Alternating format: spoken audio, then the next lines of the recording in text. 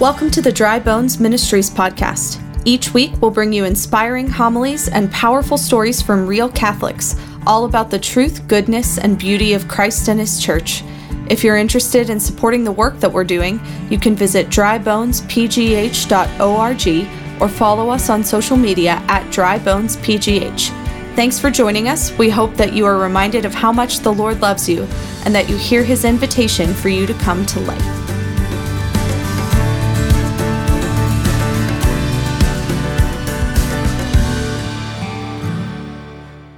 We finished last time talking about law and freedom.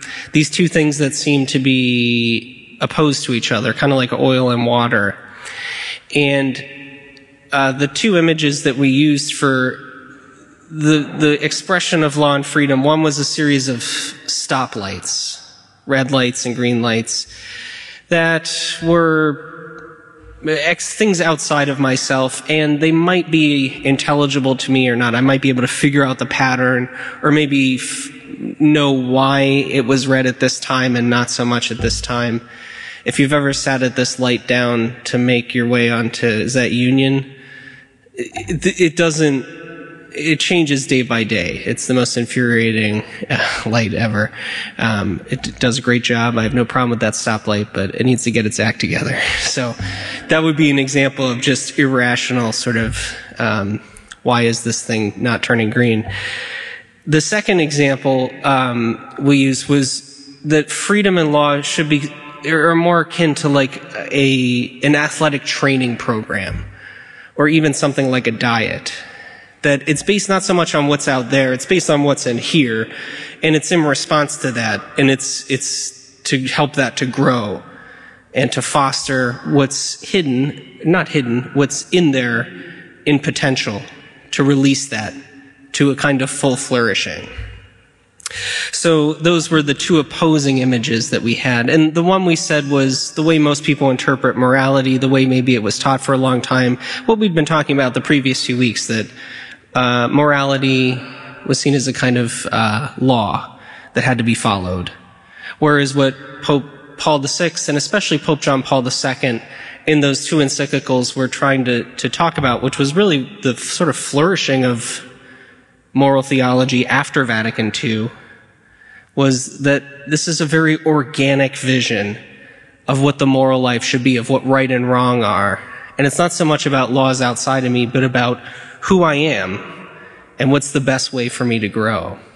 So that's the context then for just what we're going to talk about tonight, which is, we'll call it harmony in the soul, because I think that's what Plato called it, so, you can't beat Plato. But we're going to talk about that, and then the emotions, because that's a huge part of the moral life that is also quite misunderstood historically. And that'll lead us into a discussion of virtue, which we'll really talk about next week, the virtues and the vices. That's sort of the key vehicle of the moral life in our lives. And once you understand virtue and the beauty of it, the Church's teaching on all of the 10 Commandments, which we'll get into after that, the specifics of right and wrong, it's got to be understood in this context of virtue and growth and organic wholeness. So that's just putting all my cards on the table. So I found some more pictures of redwood trees. If you go through my Google search engine, there's a lot of redwood forests and sequoias, and I've become obsessed. They're awesome. They're really great. So this is and just look, there, if you can see on the right-hand side underneath where it says Passions, that's a guy looking up. That's how big the trees are. It's a gigantic tree. And as I think I said, spiritually, that's supposed to be us. So it's pretty awesome. It's a high vision. We ended with the trailer for the Tree of Life last time, that we're supposed to know and choose and feel greatness. We weren't created for mundaneness and tepidness, half-heartedness, milquetoastness. We were created for glory and excellence. And so this is how we get there. So just a taxonomy of the soul. This is classic stuff. This is Plato and Aristotle, adopted by Augustine and Aquinas. It's sort of the best way to say, okay, so we have a body, you can identify the parts, hands, legs, torso, head, neck, whatever. Well, the soul has different activities too. Parts, although that's a misleading term. But essentially, we could say there are 3 parts to the soul. The soul does 3 different things. The soul has the ability to act 3 different ways. And these are all really basic. I can know things. Not just know about them, I can know them and know their purpose. The animals can know things too, in the sense that, the zebra on the Serengeti knows what's good to eat and what's not. It knows when a predator is approaching. But it doesn't know the purpose of things. It has consciousness, but not self-consciousness. The zebra doesn't wonder about, the meaning of life. And the zebra doesn't despair. There's not collections or anthologies of the great poets, zebra poets down through the ages, hating the lions and talking about the glories of shrubbery. Doesn't happen with the zebras, but it does with us, because we can not just know things, we can know about them, we can know their purpose. We can really see them for what they are. Adam naming the animals in the garden. We ask the all-important question, why? And that's the beginning of wisdom that should lead us eventually up the mountain to the one true God himself. So our souls, the intellect, we know things. We're eager to know things. If that's not quashed out by education over the years, we're inquisitive. People going to the zoo, young and old, it's just like, nah, that's cool. Why is the redwood that tall? We're made to want to know things. Not just know about them, but to know them, the nature of them. What's their purpose? Why are they here? How do they fit into the whole? How do they relate to me? Our souls also choose. We choose to do things. And this is different than just knowing them. The famous quote from St. Paul, we do know things, and sometimes we don't do those things. And then there are other things that we know we shouldn't do, and we do those. So knowing and choosing are 2 different things. I can see what's out there, and then I can choose to walk towards it. Or I can choose to walk away from it. 2 different actions, knowing it and choosing it. And then the third part is that we feel things. We have what they'll call passions, what we would call emotions. That's not an unimportant part of us. The famous example of Spock from Star Trek, a thinking and a choosing person, but not a feeling person. His race, forget what race they are now, but they don't feel, and that's Captain Kirk's just, they're great friends, but he gets so frustrated at Spock, like, damn it, man, can't you feel?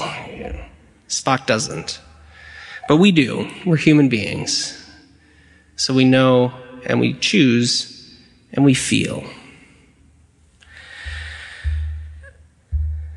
So what the ancients and what Aristotle and Plato and Augustine and Aquinas, this is sort of what we were talking about last time. For us to be working properly, all these 3 parts are working together.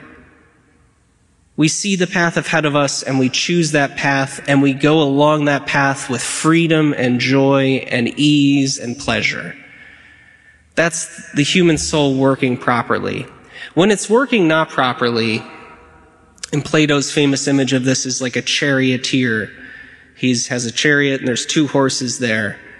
And if the horses aren't obeying his guidance, one is sort of veering this way and one's veering that way, the chariot's not going to win the race. In fact, it might go off the track and crash. That the intellect is supposed to lead. What we know to be true, we should choose to do, and we should choose with ease. When the will doesn't do that, then it becomes in charge. I want to do it, even if I know it's wrong. A lot of sin is like that. And then if the passions are in control, this is the worst state of all. The ancients and the saints refer this as to the bestial side. We could become like gods, but we've become like beasts. The passions are in charge. I'm not even so much choosing as just sort of being pushed along by gluttony or lust or anger or whatever it is, fear. I'm not really in control at that point. It's a runaway chariot. So the soul has a certain order to it. I should know what's good, I should choose that good, and I should feel good about knowing and choosing that good. That's harmony. That's that power and integrity. And we said sin sort of breaks that apart. It causes chaos in the soul. Things aren't ordered as they should. I'm not working and functioning properly. Things are kind of a mess. But we're not made to be like that. Sin introduces this chaos. Grace fixes it. And grace is going to be the sort of the principle there that's planted. But I'm going to be sort of the gardener too. I'm going to have to work and put my own effort into helping the Lord fix me. It's going to involve my will and my intellect and eventually my emotions as well. This is all a little abstract, sorry. The way this is done is called virtue. When it's done badly, it's vice. But this is virtue, which is simply a moral habit, which means a habit of my choosing. It's not a habit that I have like breathing. I don't really choose to do that.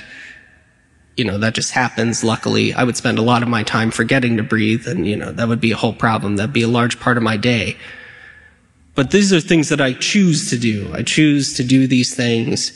And when I do them intentionally, time and time again, they become not just this action over here of, say, telling the truth. I did it on Wednesday to that person, and then on Thursday, I also told the truth to a different person.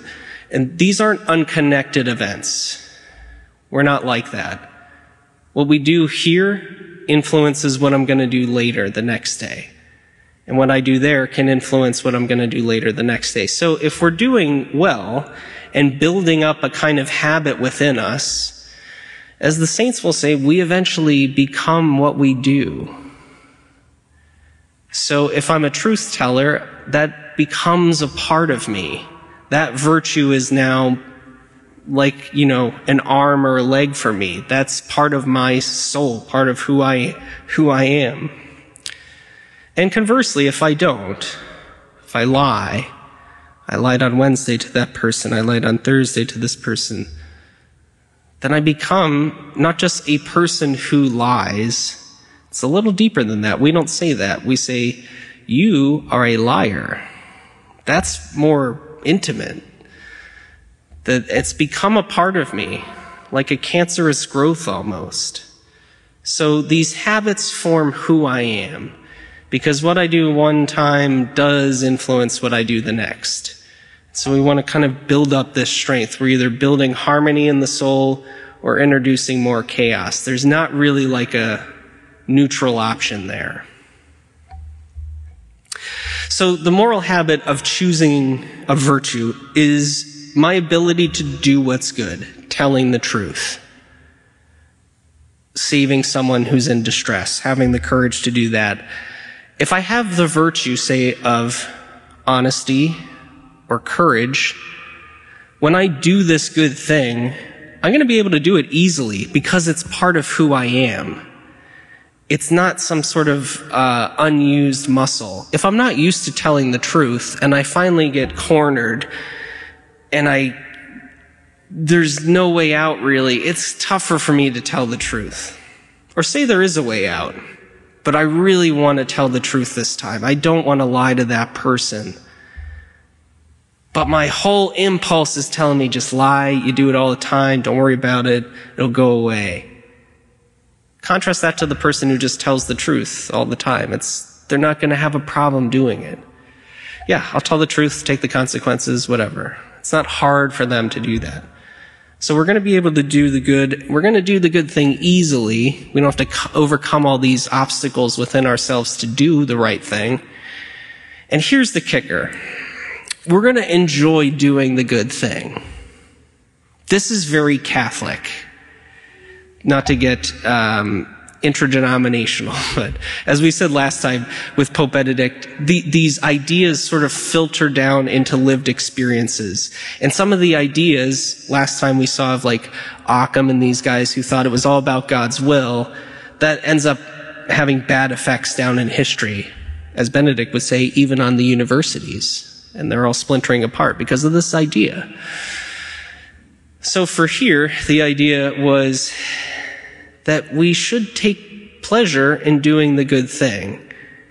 Now, this separation of the body from the mind and the soul that took place partly in the Reformation and wound its way down through the philosophers, where you have some of the great moral philosophers of the Enlightenment, particularly Immanuel Kant, who will look at the moral life as something that it has to be about what's doing what's right.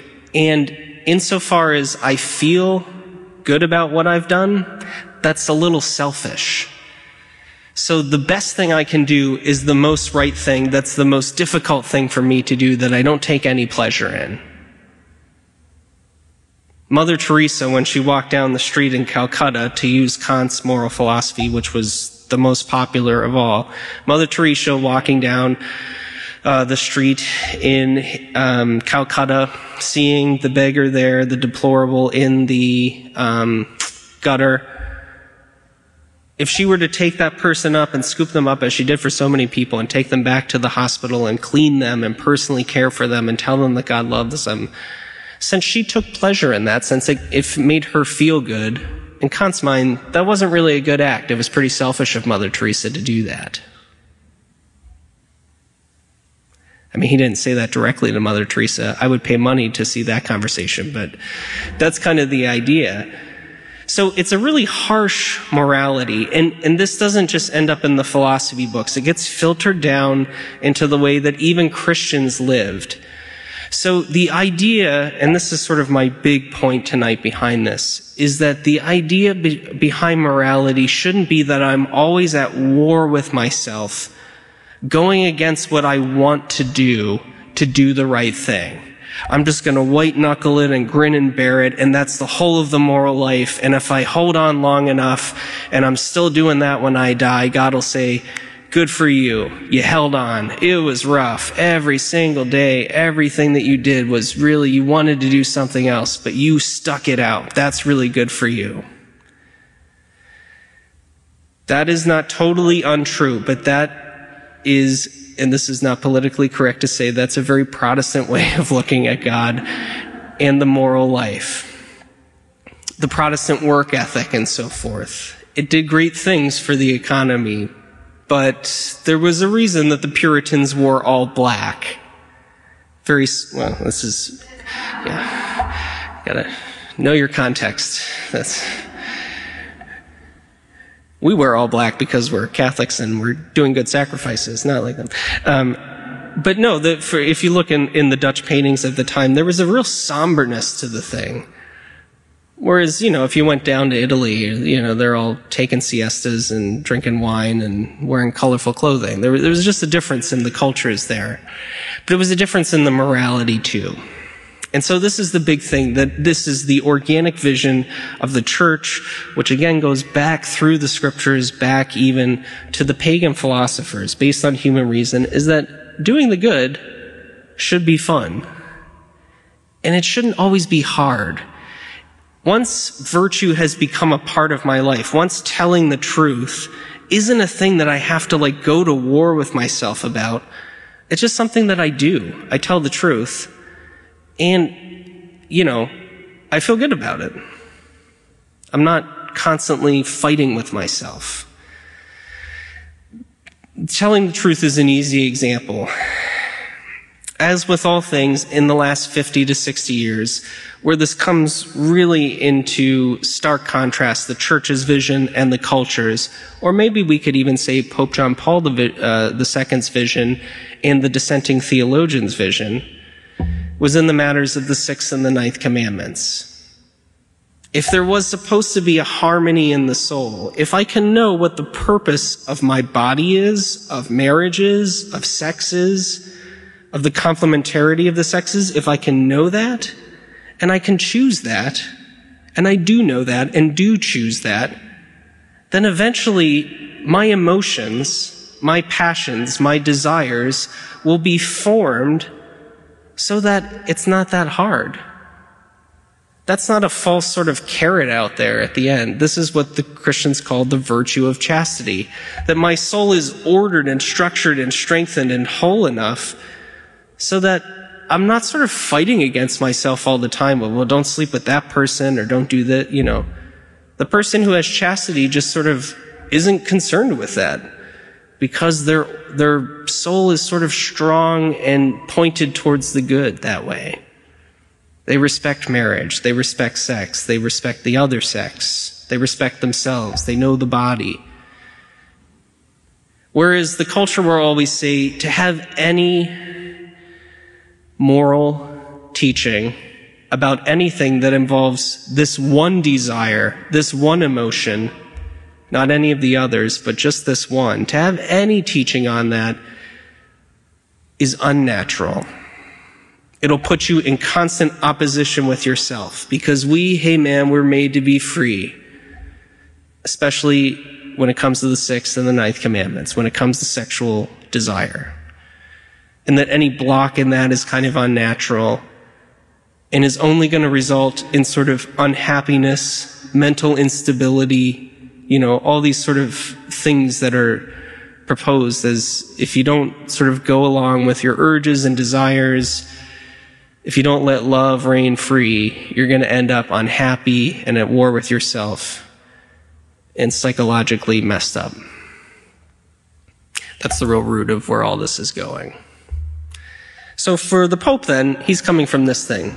No, this is possible. I can understand what marriage is for. I can understand what sex is for. I understand what my life is for. And when I live like that, maybe not at first, but eventually, especially with God's grace through the sacraments, this becomes easier. It might not always be the easiest thing. I might fail. But the life of virtue, if I'm living it, does get easier with God's grace. Not that you become sort of boring, but that you actually, in the Pope's mind and the Church's mind, become stronger. You have the virtue of chastity, not the vice of lust or unchastity or whatever. So let's go to the passions then. That's the ancient word for what we would call the emotions and what could sometimes be called feelings.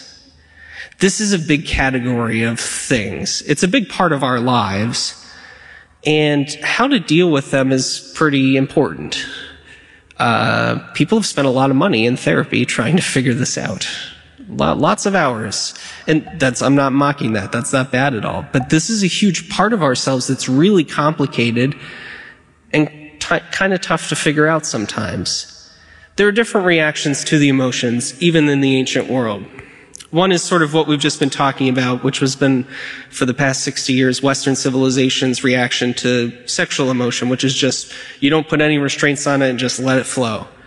That's the healthy way to deal with it. The ancients had that too.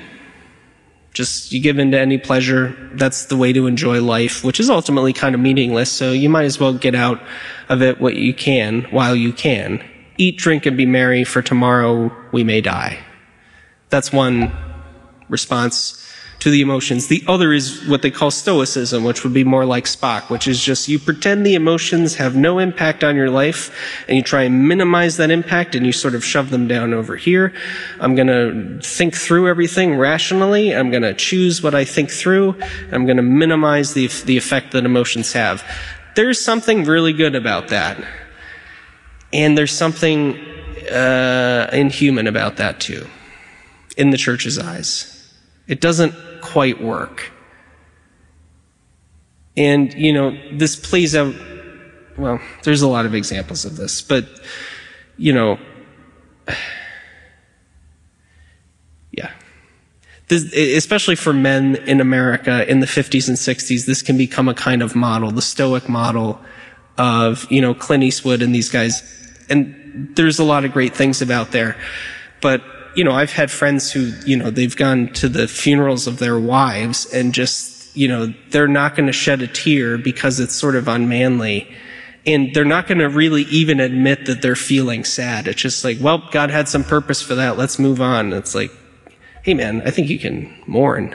That might be, I don't think you can do it. So there's a lot of examples like that. So the emotions then, how do we deal with them?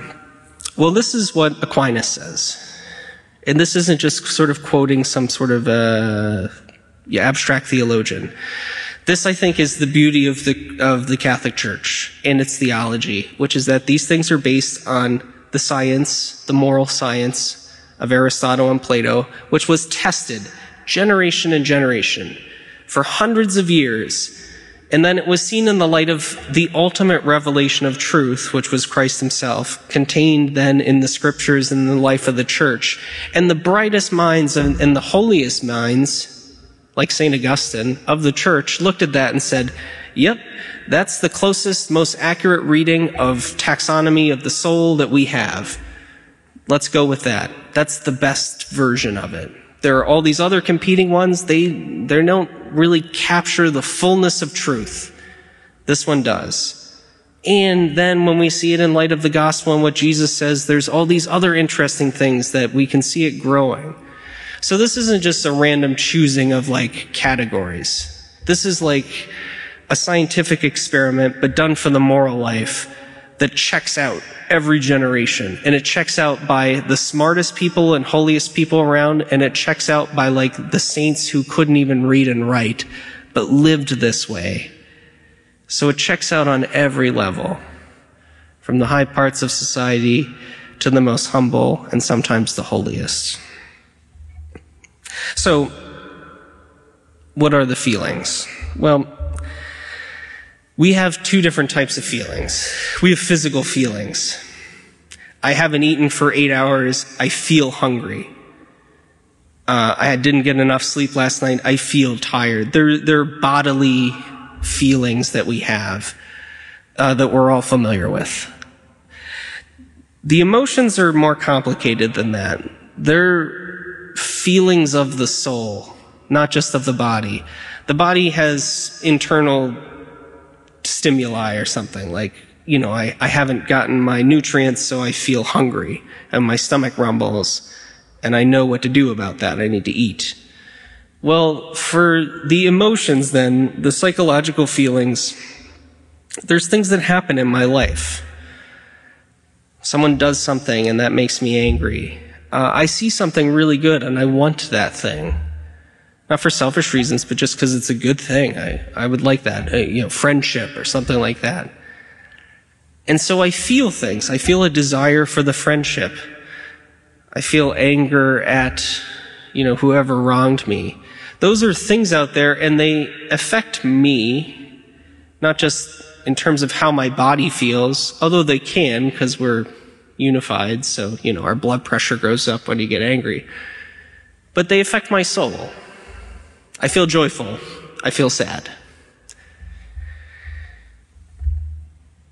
The Dutch psychologist from the last century spent some time in a Nazi concentration camp and then came to America and was a psychologist and did psychology as a Catholic using the categories of the church, not Freudian categories. He used Catholic categories to talk about the soul. Conrad Bars was his name.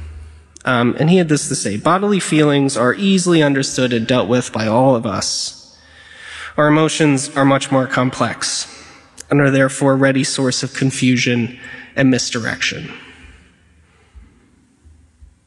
You throw a little original sin into this and a little selfishness and the fact that our lives are pretty complicated and the emotions can be kind of mistaken for each other or combined in different combinations, and you feel like, and you can feel like, well, I don't really know what's going on. And that's why it's, you go to a wise person and you ask, or you go to your friend, or you go to your parents, or you go to, someone that you trust and say like, hey, can I just run this by you? This is what's been going on. And sometimes even just you talking about it, you kind of figure it out. And then other times you need advice from a wise person. Say like, okay, so this is what's going on here. Maybe sort this out. Is this really the reason that, we've all been there. Bars talks about the emotions, as Aquinas does, as the motors of the soul. They're the things that sort of move us. They move us either towards what's good or away from what's evil, hopefully, if we're doing virtue. So when I see something that's good, that I love, it's going to give me pleasure, I desire it, that's good. And when I see something that's evil, something that disgusts me, something that repulses me, I should, feel an aversion to that kind of thing.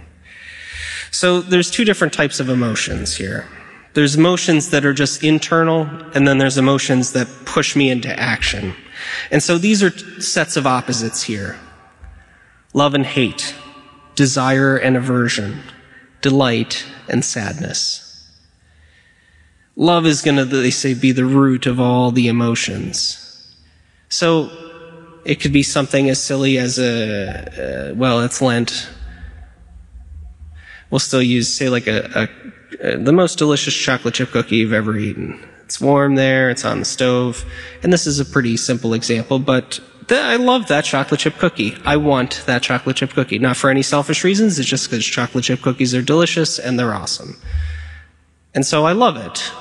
Not in the way I would love a human being, but I appreciate the goodness of the chocolate chip cookie, and I would desire that to be inside my belly. So I don't have it yet. I desire it. I want the good chocolate chip cookie. And when I do have the chocolate chip cookie and I'm eating it, I feel delight. It's awesome. The flip side of that is hate. You see something terrible, and you hate that is here. You don't want that to be a part of you. You want nothing to do with that. You feel a kind of aversion to it, a disgust. And the fact that that thing exists and is part of your life, it doesn't fill you with delight. It fills you with a kind of sadness. So those are basic emotions that we have. We're either attracted towards the good or repulsed by the evil. And then when we see these things happening, we can respond and act once these emotions prompt us. If we have hope that I can accomplish the task, if I can fix the evil, if I can protect the good from something that's threatening it, that's going to prompt me into action. Or if I see that it's not possible, then I despair. I lose hope. When I see that it's possible to do something, I have courage or daring to fix the good, to fight the evil. And when I see that I can't win or that's not possible, I fear it. I run the other way. And then last but not least there, on its own category, without an opposite, is probably the most complex of all the emotions, which is anger. Anger is sort of the real mechanism of the others. Now, all of these are neutral. They're not neither good or bad. When we see love and hate, you're like, well, love's better than hate, obviously. Delight's better than sadness. But this depends on what the context is. All of these are neutral. If I feel love at the right thing, that's good. If I feel hatred at the wrong thing, that's not good. So, say I see my friends having a good time. Well, that should be a nice thing. I should love that. It should be attractive that, they're having a good time. I should desire that they should always have a good time. That they're having a good time delights me. Now, if I have jealousy, or even worse, envy, if my friends are having a good time, I hate that for whatever reason. Maybe I'm not a part of it. Maybe, I don't know. And I feel aversion to that. Well, look at them having a good time. That's makes me angry. And I can be quite sad, maybe sad for myself. This good thing, my friends having a good time, doesn't give me delight. It brings sadness. So the emotions are neutral, and depending on what the situation is, they can be either good or bad. This is most true for the last one, which is anger, which is really complicated. Because anger can be one of the best things in life. If we're not angry about things that are evil, then there's something a little messed up about that. We should be angry. That shouldn't happen. I remember my college roommate was living in D.C. in law school, and he lived, a few blocks from campus at Catholic U, and the neighborhood wasn't great. Anyway, the quickest way for him to get to the law school was to take this back alley, which was a long alley behind all these side streets. And one day he was walking there, and there was an old man with a cane who was walking, and it was windy, and it was cobblestone, so it wasn't like an easy walk. So he was walking with his cane, and there were a couple kids there, maybe 10 or 11, and they were just following this old man with his cane as he was trying to and they kept kicking the cane out. My roommate was walking, he could see this happening from like a few blocks away in this alley. And I remember him saying he got so upset that he, had all these books and laptops and everything, and he just sprinted up and screamed at the kids. I think for legal reasons, I don't think that he hit them, but that was the type of thing that should have made him angry. And if he had just, if it was today, just sort of taken out a cell phone and kind of filmed it and being like, oh, isn't that crazy? There's something wrong about that we should feel angry at evil things. But if we're angry at not evil things, and if anger can kind of take over us, then that's not good either. So, the things on the left, they're just sort of the way things are in my soul. The things on the right, they provide me the energy to do things. So the emotions, there's kind of like a homeostasis in me of the emotions, and then there's the emotions out there. The two classic images here are, there's the electrons all bouncing together, lighting up the light bulb. That's my emotional state inside. And then, the sports car, the emotions drive me to do things in the world, to either, act courageously or despair, to fear or to hope, to use anger well or to use anger badly. Just two examples here of maybe in a more concrete way of what we're talking about.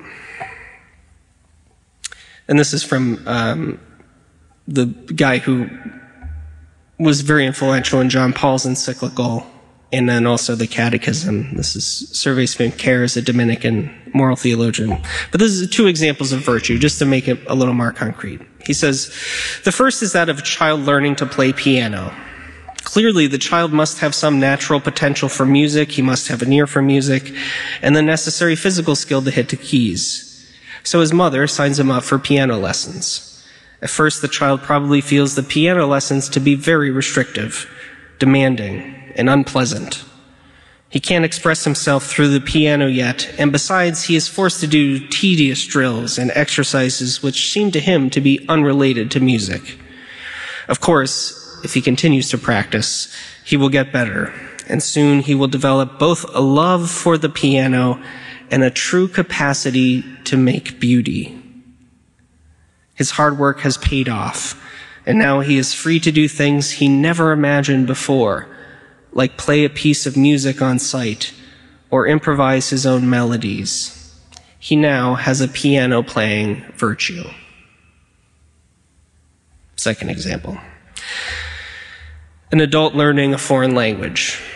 At first, the task is daunting. She must memorize a huge vocabulary and learn the rules of grammar. It's very taxing, and the student feels very confined by the complex of laws governing the new language.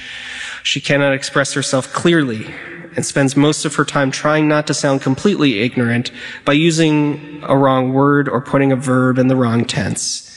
However, with enough practice as well as exposure to those who have already mastered the language, she will soon begin to see improvement. She will be able to express herself better, to think, to tell jokes, to read novels, maybe even to write poetry, all in the new language. Best of all, when she travels to the country where her newly acquired language is native, she will be free to communicate with the persons there.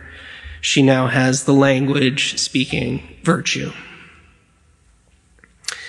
I looked far and wide for better examples because, speaking of we feel aversion to things, I tried both of these things, and I was terrible at both. So these examples they bring in my mind memories of I didn't practice for the piano lesson, which is in 10 minutes, and I never got to that piano playing virtue.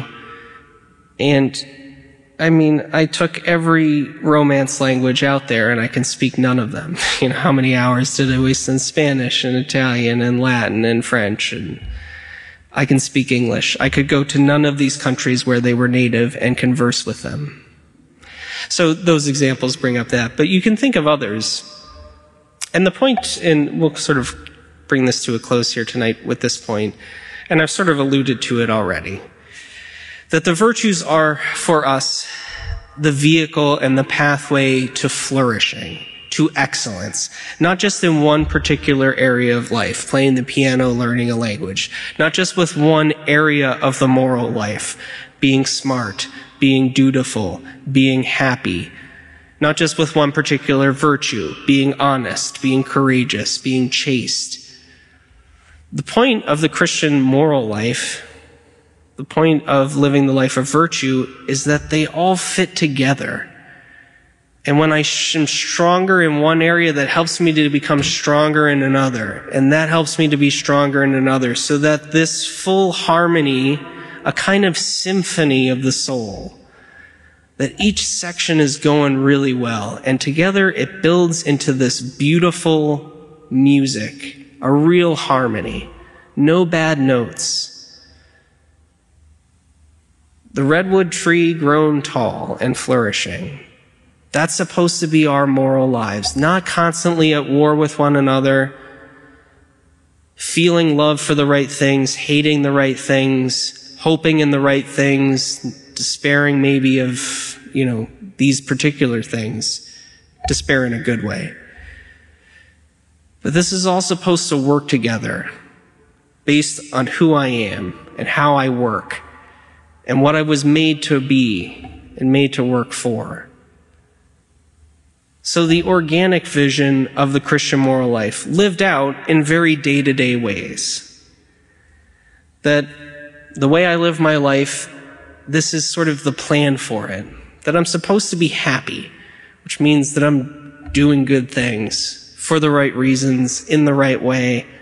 That I'm choosing them easily because I'm working on choosing them more easily. It's getting easier for me to play and to speak the language of love, that is the truth of God.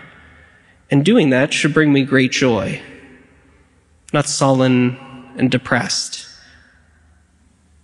But even in dark times, bubbling up the hope, the knowledge of who I am and what I was created to be. If you read those stories of Christians in dark times, and just to tag along with what we watched last week, the director Terrence Malick, who did The Tree of Life, directed a movie a couple years ago on a man who's blessed in the Catholic Church, Franz Jägerstätter, who was a conscientious objector in World War II in Nazi Germany, in Austria. It's called The Hidden Life, came out last year. After The Tree of Life, probably one of the best movies I've ever seen. But this man was separated from his family, his wife, his kids, his farm, his village, his country, and spent many dark days in solitary confinement. But he knew that he couldn't join the Nazis. He knew that what they were destroying was a real vision of human life that was based on the Catholic faith that he lived out in his village. And when he spent those days in prison, it wasn't him fighting against himself to try and do the right thing. He was at peace, even, with the fear and the physical beatings and the real loneliness and, the tears of being away from his family. But the thing that gave him courage and hope was that he had lived this life of virtue. He knew what endured and what didn't. And so he was able to be quite at peace even in the midst of darkness. He had hope in what seemed like were hopeless times. That's why, and this is the last point here, just going back to sadness. Sadness and despair are different. Jesus says in the Gospels, "Blessed are those who mourn. They'll be comforted." The tears that we shed for the way that things are, not the way that, because they're not how they should be, there's a real virtue in that. Not everything can be fixed, and so anger and fear and despair there on the right, sometimes we can't jump in the car and we can't do it. We can't fix it. Sometimes the thing that we can do is weep and mourn for the real evils in the world. And that leads us, the saints tell us, to pray for the intervention of God and for the salvation of those who would do evil. What began with Plato and Aristotle just on this level, in this life, once you get the infusion of God himself come to earth like a lightning bolt, these virtues will sort of become three-dimensional. They'll become, like Pinocchio, a real boy. And so when we talk later on about grace and the sacraments, this isn't just me doing my own thing. Through our baptism, the virtues are infused into our souls. They're given not just my own life, they're given the life of God too. They're going to run not just on my own willpower, they're going to run on the willpower of the one who created my will. This beautiful dance between the Lord and me, between grace, his grace, and my nature, which he created and redeemed. The real beauty and goodness and truth of the moral life finds its fulfillment in that. And that's what Pope John Paul II was talking about at the beginning of that encyclical, which we mentioned, that the moral life eventually, and even primarily, is not about rules and regulations. It's not about laws and freedom. It's not even about virtues and vices and the harmony in the soul. The real point of the moral life is to be like Christ, who's alive, who's right in front of me. That's the whole journey and adventure, the wild journey of being a Christian, is that relationship with Christ is my primary relationship, and it's not fake and it's not in my mind, it's real. He's here. So to be healthy and strong enough and fleet of foot enough and well-trained enough to not just plod along behind the Lord, he's a swift runner. And so we too need to be fleet of foot and swift. And the life of virtue and the moral life trains us for that journey.